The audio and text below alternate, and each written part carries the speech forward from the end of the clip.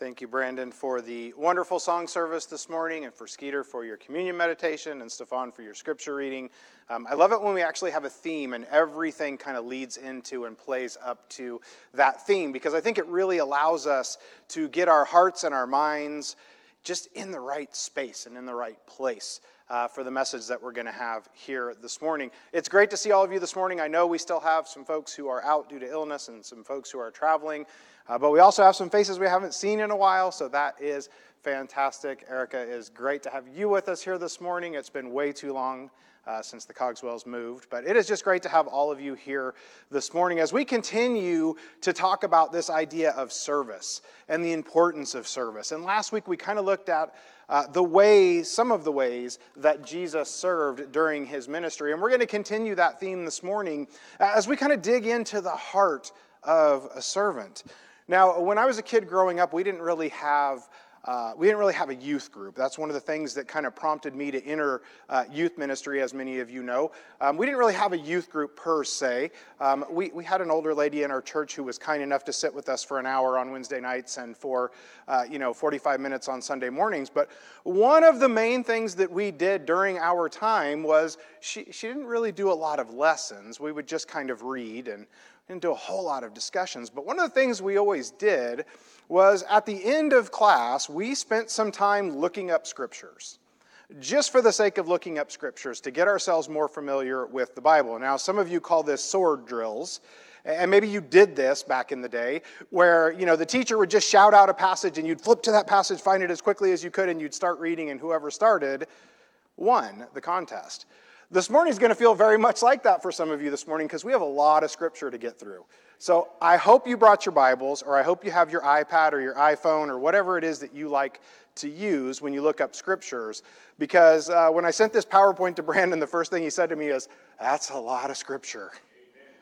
So that's where we're going to be at this morning. So I hope that you'll bear with me this morning, because we're going to unpack some really good important ideas from Jesus's kind of the end of Jesus's time here on earth, and how he left us with the heart of a servant, and how he did his best to instill that in his disciples. So our main passage this morning is going to come from John chapter 13, but we're going to draw a whole lot of scripture in and around that main scripture. So I hope you guys are ready.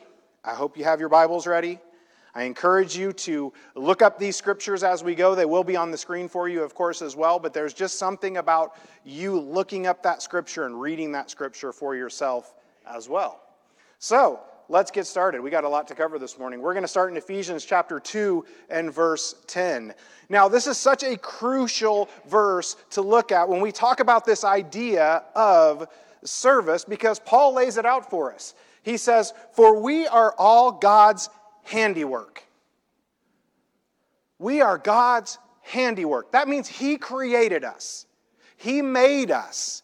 And then Paul goes on to explain why he made us. He says we're created in Christ Jesus. If you were with us a few weeks back, we just had a whole series of lessons about being in Christ Jesus, to do good works, which God prepared in advance for us to do. There it is. There is service, and why that we should have the heart of a servant in a nutshell. Because God created us that way to do these things. He didn't create us just to be. He didn't create us just to sit. He created us to do good works. That's where we're going with this. That's why this idea of service is so important. Let's flip over to James chapter 2. James chapter 2, like I said, we're going to be flipping around a lot, so get those fingers warmed up. It says, "But some will say, 'You have faith, I have deeds. Show me your faith without deeds, and I will show you my faith by my deeds.' It says, 'You believe that there is one God? Good. Even the demons believe that, and they shudder.'" Now, I love that passage because, see, it's not enough just to say, well, yeah, I believe in God. Even the demons do that. Throughout Scripture, we see that the demons even recognized God. When we read the story of the demonic man in the graveyard, what was the first thing that he did? He cried out and said what? He knew who it was. Even the demons recognize who God is. So it's not enough just to say, well, yeah, I know who God is. Yeah, I believe in God. It's not enough.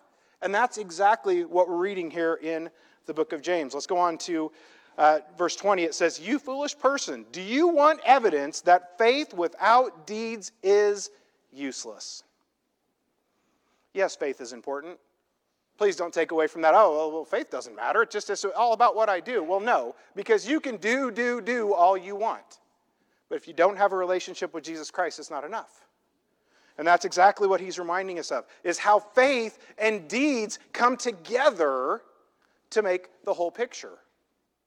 And as we look in just a few minutes at kind of the last days of Jesus' life, we're going to see that he took those faith and he took those deeds and he combined them and set a powerful example for his disciples before he left us. Now, I want to just clear this up because this is something I hear a lot. There is a difference between attendance and service. Now, don't get me wrong. Don't anybody go away and say, well, Aaron said we don't have to go to church anymore. No, because what does the Bible tell us? Do not forsake the assembly. Not saying service isn't important, I'm not saying attendance isn't important. I'm saying don't confuse attendance for serving. See, attendance is what we're commanded to do. We're commanded to come together, to be the ecclesia, to be the church. We see that from the very beginning in the book of Acts. The church did what? They came together. They lived together. They ate together. They did everything together. We know that we're supposed to come together. And we know that we're better when we do that. But see, attendance is not enough. See, when we attend, right, we're a consumer. We're coming to consume. What can I get? What do you have for me? What are you going to do for me? But see, there's a difference between when we come to just attend and when we come to truly serve Jesus Christ. And that's exactly what we're talking about today, is this heart of a servant, of not just being a consumer, but being a contributor. Let's look at Mark chapter 10, verse 45. And this has kind of been our mantra, right, verse for the last couple of weeks. But I want to remind you of this. As we launch into our story today, it says, "For even the Son of Man did not come to be served, but to serve and give his life as a ransom for many." We're told to follow the example of Jesus Christ. And it tells us right here, he didn't come to be served. And see, that's part of the problem that we see throughout the New Testament and throughout the life of Christ, is he didn't come in the manner that he was expected to come in. He didn't come as this king on the throne who was going to be a mighty warrior and defeat all the enemies. And that's what people expected. They expected somebody to come that they were going to worship and serve and bow down to as a king. And Jesus said, no, that's not what I'm here for. See, I'm here to work. Jesus came to serve and to give. Serving and giving is what we see throughout the life of Christ, to the very end when he gave the ultimate sacrifice, that ultimate act of service when he went to the cross for us. And that's exactly what we're talking about. Now, if you want to flip over to John chapter 13 in just a moment, we're going to get there. And this is a very familiar story for most of us, right? Jesus is coming to the end of his ministry. Jesus is coming to the end of his life here on earth. And he gathered his disciples together in the upper room. See, Jesus knew that the time was coming. He knew, hey, this thing is winding down here. This thing is coming to an end. But he wanted to leave his disciples with something important. So he gathered them together. He gathered them together in this upper room. Now, if you're not familiar with the Gospel of John, I don't have time to go into all of these, but I want to give you the Cliff Notes version, right? This is how we know that Jesus had this timeline down pat, right? In John chapter 2, verse 4, he says, "My hour has not yet come." John chapter 7, verse 30 says, "The hour has not yet come." John 8:20 says, "His hour has not yet come." And then when we get to John chapter 13, verse 1, which we're going to read in just a minute, Jesus knew his hour had come. And so you have to understand that Jesus understood the timeline, right? Jesus knew the timeline. He knew what was about to happen, and he knew he had one last chance to make an impact on his followers. Now, I want you to remember that, and I want you to marinate on that as we go through this next portion. Jesus knew he had one last lesson to teach. And what lesson did he teach? That's what we're going to look at as we move forward. See, serving is the clearest way to show the love of Jesus. Because you can say it all you want. Oh, of course I love Jesus. And I think every person in this room today would say, of course I love Jesus. If you didn't love Jesus, you probably wouldn't be sitting here, or you probably wouldn't be listening to our broadcast on the live stream. We all love Jesus. I love Jesus, and you love Jesus. But how do we show Jesus that we love Jesus? How do we tell Jesus without just saying the words, yes, Jesus, I love you? See, that's what we have to take a look at. John chapter 13, verse 1, it says, "It was just before the Passover festival, and Jesus knew that the hour had come for him to leave this world and go to the Father. Having loved his own who were in the world, he loved them to the end." Now that's important. It's important to understand that the reason that Jesus brought these people together, his followers, is because he loved them and he wanted to teach them one last lesson before he went. Jesus, I'm sure, was feeling pressure at this point. And I'm sure that Jesus was feeling stress at this point. He knew what was about to happen. And he didn't say, you know what, I just need some time to myself. I'm going to go over here and do my thing because this is my last time. No, he said, I got another lesson I need to share. My teaching is not done yet. See, serving and loving go hand in hand. He loved his disciples enough to spend those last hours with them. He loved you and me enough to go to the cross for us. Serving and loving go hand in hand. For those of you who are married, do you serve your husband or do you serve your wife? I hope that you do, but why? Do you serve them because they say, you have to serve me? You need to do this. You need to do that. Now, that may happen in some relationships, but probably not the good ones. No, we serve our husbands or our wives or our children because we love them. We do things for them because we love them. My wife doesn't have to ask me to do the dishes and take out the trash. I do it because I love her and I don't want her to have to do it. I serve her because I love her, not because she tells me to. Service and love go hand in hand. Let's look at Romans chapter 1, verse 25. It says, they exchanged the truth about God for a lie, and worshipped and served created things rather than the Creator, who is forever praised. Now, put that in your pocket for just a second, and it'll make a little bit more sense to you.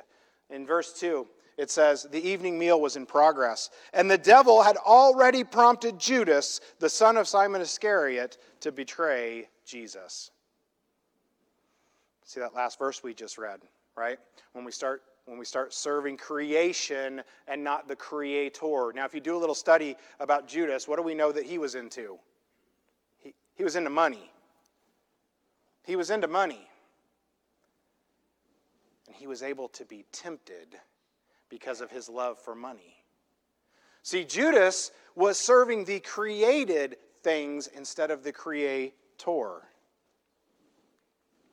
We know that when Jesus, just before he was arrested, he went to the garden to pray. And I can just imagine this scene in my mind when Jesus went to pray. And the scripture tells us that he actually was sweating blood. Now, I did a little research on that because that passage has always kind of fascinated me. Was this metaphoric? You know, what exactly is going on here? And I did read that it's actually possible under extreme circumstances to actually have blood come out of your pores. But here's my point, is what that tells us is what Jesus was going through at this time. Matthew chapter 26, verse 41, was the instructions that he gave to his apostles, right? So Jesus says, hey, I need to go talk to my Father. I need to go pray. Here's what I want you guys to do. He says, I want you to watch and pray so that you will not fall into temptation, because the spirit is willing, but the flesh is weak. What happened when Jesus went to pray? What did the apostles do? They went to sleep. And Jesus went off, right, again. And he came back, and what did he find again? They're asleep. See, their spirit was willing. I guarantee you each and every one of them in their mind was saying, you know what? I'm going to be diligent, and I'm going to watch while Jesus goes to pray. But what happened? They fell asleep. See, the spirit was strong, but the flesh was weak. Judas was one of Jesus' followers. The spirit was strong. And this is the lowercase s. This is our spirit, not the Holy Spirit. But the flesh was weak. And that's exactly what was happening with Judas. See, the desires of the flesh will overpower the determination of the will every single time. That's why we need Jesus. Because, see, if we leave it up to our own devices, what happens? What happened to the Israelites over and over and over again? They tried to do it on their own. And see, that's what happens with us. We say, I got this. God, I don't need you. I got this. And that's exactly what Satan wants you to think. But see, the spirit may be strong, but our flesh is weak. And that's why we have the gift of the Holy Spirit. And that's why we have God to cry out to when we need help. Let's go back into John chapter 13. Verse 3, Jesus says, Jesus knew that the Father had put all things under his power, and that he had come from God and was returning to God. Now I want you to focus on the first part of this scripture, because I hear this a lot when it comes to service. It says, Jesus knew that the Father had put what? All things. That kind of encompasses it, doesn't it? Right? He didn't say, put some things. No, he said he put all things. But see, sometimes we get into a mentality of, I'm not going to do that because that's beneath me. I do the scheduling of the communion speakers and the readers, and in previous years I've actually had people say that. I'm not going to do a scripture reading. Let a kid do that. Let somebody else do that. See, it's this mentality, this entitled mentality that we have. I'm not going to get my hands dirty. I'm not going to be out here stacking chairs after church. That's beneath me. I'm not going to do that. But what is the example that Jesus set? He reminds us here, all things are under my authority. I think that pretty much sums it up. But what did Jesus do to the very end? He served. Verse 4 says, so he got up from the meal. He took off his outer clothing, and he wrapped a towel around his waist. And after that, he poured water into a basin and began to wash his disciples' feet, drying them with the towel that was wrapped around him. Now, we all know this story. I don't think this is a brand new story for any of you. But when we think about the context of this story, this is Jesus' last night on earth. And he knows that, and we know that because in verse 1 it said, my hour has come. He knew it. He knew this was it. And what did he do? He washed the disciples' feet. Now, foot washing was very common in this day and age, so that part of this wouldn't have been all that unusual. But what you may not know is this is something that was done by the lowliest servant in the household. This wasn't just a servant's job. This was, hey, you're low man on the totem pole. You get over there and wash these people's feet. Now, it wasn't that the apostles were dirty per se. I'm sure they bathed and did their best to keep clean, but we got to think about time and place. They walked everywhere they went in dirt and sand, and they either were barefoot or wore sandals. But what did Jesus do? Now, these weren't manicured, clean feet like we might have here in Orange County. These were dirty, gnarly fisherman feet. But Jesus got down on his knees and washed the disciples' feet. See, how you assert your authority reveals everything about your humility. We all have authority of some to some degree. Now, maybe you're the boss at work. Maybe you're the boss at home. Or maybe you're just the boss of your dog. We all have some type of authority. How we assert our authority tells us everything we need to know about our humility. Because see, one of two things happen. Are you humble and you serve others? Or are you prideful and you serve yourself? We've all known people, right? Maybe they're a coworker. Maybe it's a friend. And they get promoted. What happens? One of two things happens, right? They get a really big head, right? And start throwing their authority around. Or they're truly humbled to be in that position to help and to serve others. And I want you to think about this question this morning. I want you to think about this question this morning for yourself in self-reflection and say, which one of these do I fall into? Am I humble and I serve others? Or am I prideful and it's what can you do for me instead of what I can do for you? See, the source of our service is the heart of our Savior, the heart of Jesus Christ, the heart of the cross. That is the source of our service. See, when we serve people, when we serve others, we are not just serving that person. We're serving Jesus. Because that's what Jesus calls us to do. Because, see, sometimes we say, well, I'm not going to help that person because of X, Y, Z. Well, it doesn't really matter about that person. Because you're not just doing it for them. You're doing it for Jesus. And that should be reason enough. John chapter 13, let's pick up verse 6. It says, he came to Simon Peter, who said to him, Lord, are you going to wash my feet? Now, I love this exchange between Peter and Jesus because, and you have to remember, let me back up just a second. What were the apostles doing when Jesus came to the upper room? They were arguing about who was the greatest of the apostles. Right? Remember that? They're arguing about, well, who's the best? Well, I walked on water. I can just imagine how that conversation was going. But it kind of frames this conversation between Peter and Jesus, where Peter kind of goes back and forth between pride and humility and pride and humility and pride and humility. It says he came to Simon Peter, who said, wait a minute, Lord, you're going to wash my feet? And Jesus replied, you do not realize what I'm doing, but later you will understand. It says, no, said Peter, you shall never wash my feet. See, Peter's going back and forth between humility and pride. Jesus, you're not going to do that to me. Nope. Unless I wash you, you have no part with me. Now, I love this because now Peter's going to flip again, right? Because Jesus kind of laid it on the line. Look, okay, you don't want me to wash my feet? Fine, you're not going to be part of me then.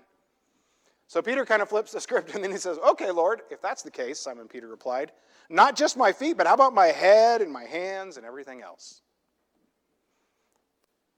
So see, Jesus was trying to serve Peter.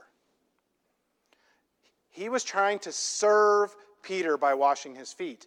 And Peter was pushing back. No. Don't do that, Jesus.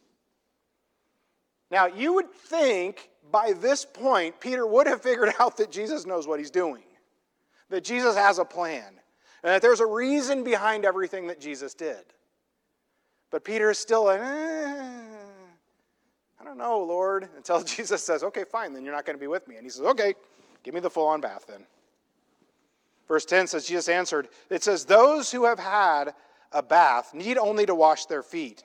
Their whole body is clean. And you are clean, though not every one of you. I want you to think just for a second, you're one of the apostles in the upper room, and Jesus drops this truth bomb on you. Think about that for just a second. One of you is not clean. You imagine there was a lot of this going on? Is it you? Is it you? Is it you? It's not me. But he says, one of you is not clean.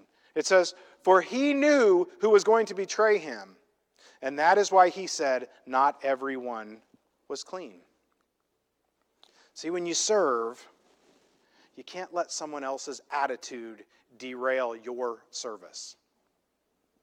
Because I'll tell you right now, you can't please all of the people all of the time. No matter how hard you try. You can't. Jesus was washing the apostles' feet, and Peter starts, whoa, whoa, whoa, whoa, whoa. No, you're not going to do that.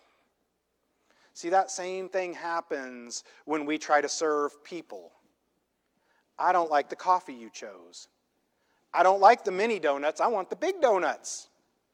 I don't like those songs you sang on Sunday. You get my drift. You can't let the fact that people don't always agree with the way that you serve stop you from serving. Because if we did that, then none of us would be serving. Because that's just the way it is. Service is about love. Service is about our attitude, not the attitude of the people that we're serving. It says, when he had finished washing their feet, he put on his clothes, and he returned to his place at the table. It says, do you understand what I have done for you? He asked them. And I guarantee you they didn't. I shouldn't say I guarantee. I don't think that they did. Based on what happens after Christ goes to the cross, I don't think they really truly understood. But he's telling them, he's saying, hey, I need you to think about this. It says, you call me teacher and Lord, and rightly so, for that is what I am.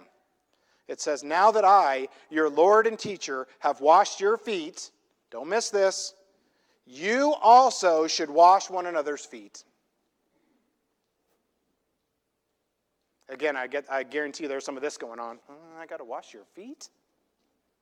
It says, I have set the example that you should do as I have done for you.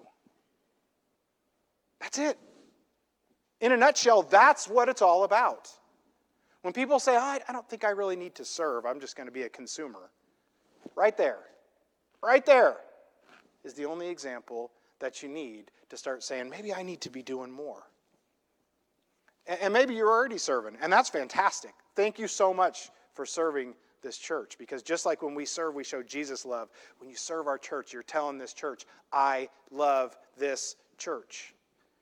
And many of you do that, and thank you so much for that. But this is what it all comes down to. We should all be serving in some way, shape, or form. It says, very truly I tell you, no servant is greater than his master, nor is a messenger greater than the one who sent him. It says, now that you know these things, don't miss this, now that you know these things, you will be blessed if you do them. You want to be blessed? Serve. That's basically what he's saying here in a nutshell. Now, obviously, that's not the only thing we have to do, but you want to be blessed? He says it right here. You got to serve. Now, in closing, I'm glad you asked this question. What about the church staff? I hear this a lot. I don't need to serve. We pay people to do that. That's true. You do pay people to do that. But let's look what the Scripture says. We're going to flip over to Ephesians chapter 4, verses 11 and 12. It says, so Christ himself gave the apostles, the prophets, the evangelists, the pastors, and the teachers, verse 12, to equip his people for works of service so that the body of Christ may be built up. Yes, it is the staff's job. Let me just answer the question that I'm so glad you guys asked. It is our job. It is my job to be talking to people about our church, to be talking to people about Jesus, to be trying to bring people in, to be mentoring people, to be talking with people. But newsflash, our church has 3 full-time employees. 3 full-time employees. We've been short-staffed ever since our last minister left. And yes, we're doing everything we can, but we can't do it alone. Let's think about that for just a minute.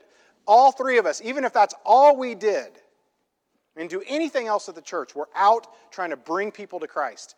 How much impact could we make?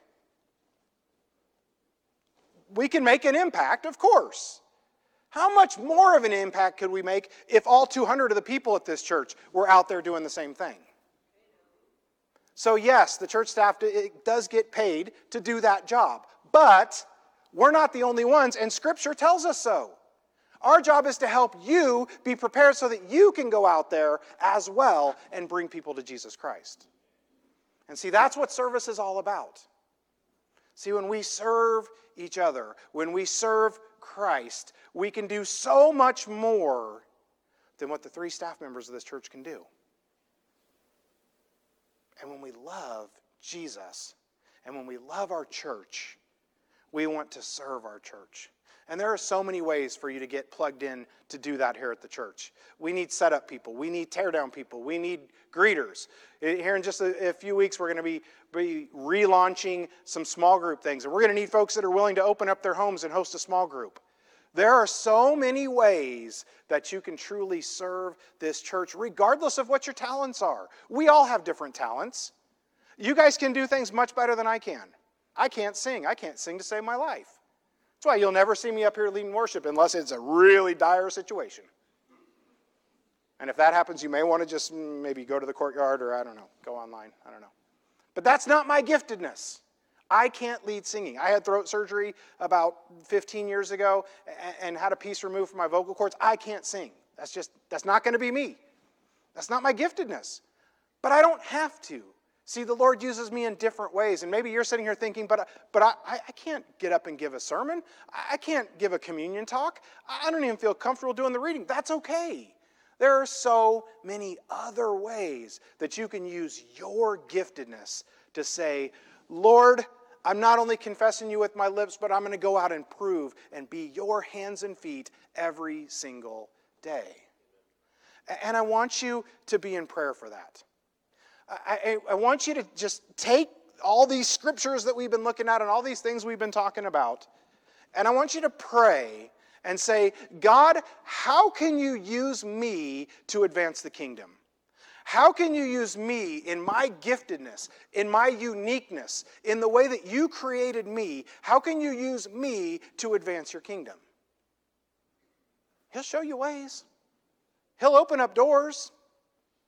He's just waiting for you to come and ask him. See, God didn't create us to be robots. He didn't create a population of people who would just walk around, yes, Lord, yes, Lord, yes, Lord. No. We're all different and we're all unique. And we have to figure out ways to use those talents, whether it's cooking in the Comfort Cafe, or it's sewing in the Hands and Feet Ministry, or it's hosting a small group in your home. Maybe you're like, hey, I have no desire to teach a lesson, but I would love to open up my home to people because I love it to have company. I love to have people come over. Perfect. Host a small group. You got to figure out what is your way to serve the kingdom. These are the things I want you to think about. It's not about me. Service is not about me. It's not about, hey, look at me, look what I did. No. It's look at what I did for Christ. That's what it's all about. It's not about me. It's a short trip from humility to pride. And I would have loved to have taken more time to flesh out that conversation between Peter and Jesus, because there's so much more we could have talked about with that. But I think you get the idea how he kind of went from prideful to humble to prideful to humble. Well, that's exactly what we do. And we have to be careful of that. Because remember what we said earlier? The spirit is what? But the flesh is? Spirit's willing, but the flesh is weak. It's so easy to go from humility to pride. We read right there at the end of our passage in John chapter 13 that if you'll serve, God will bless you. You got to love others. You got to get plugged in. You got to be a contributor, not just a consumer.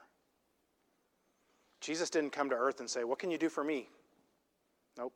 He said, what can I do for you? All the way to the end, to the ultimate act of service when he was willing to go to the cross for you and me. In just a moment, Brandon's going to come forward and he's going to sing a song for us, and I'm going to ask the elders to come down front as well. And if we can pray for you, if we can help you, maybe your prayer has been, God, I want you to use me, but you just haven't been able to decipher how that works. I'm going to invite you to come forward.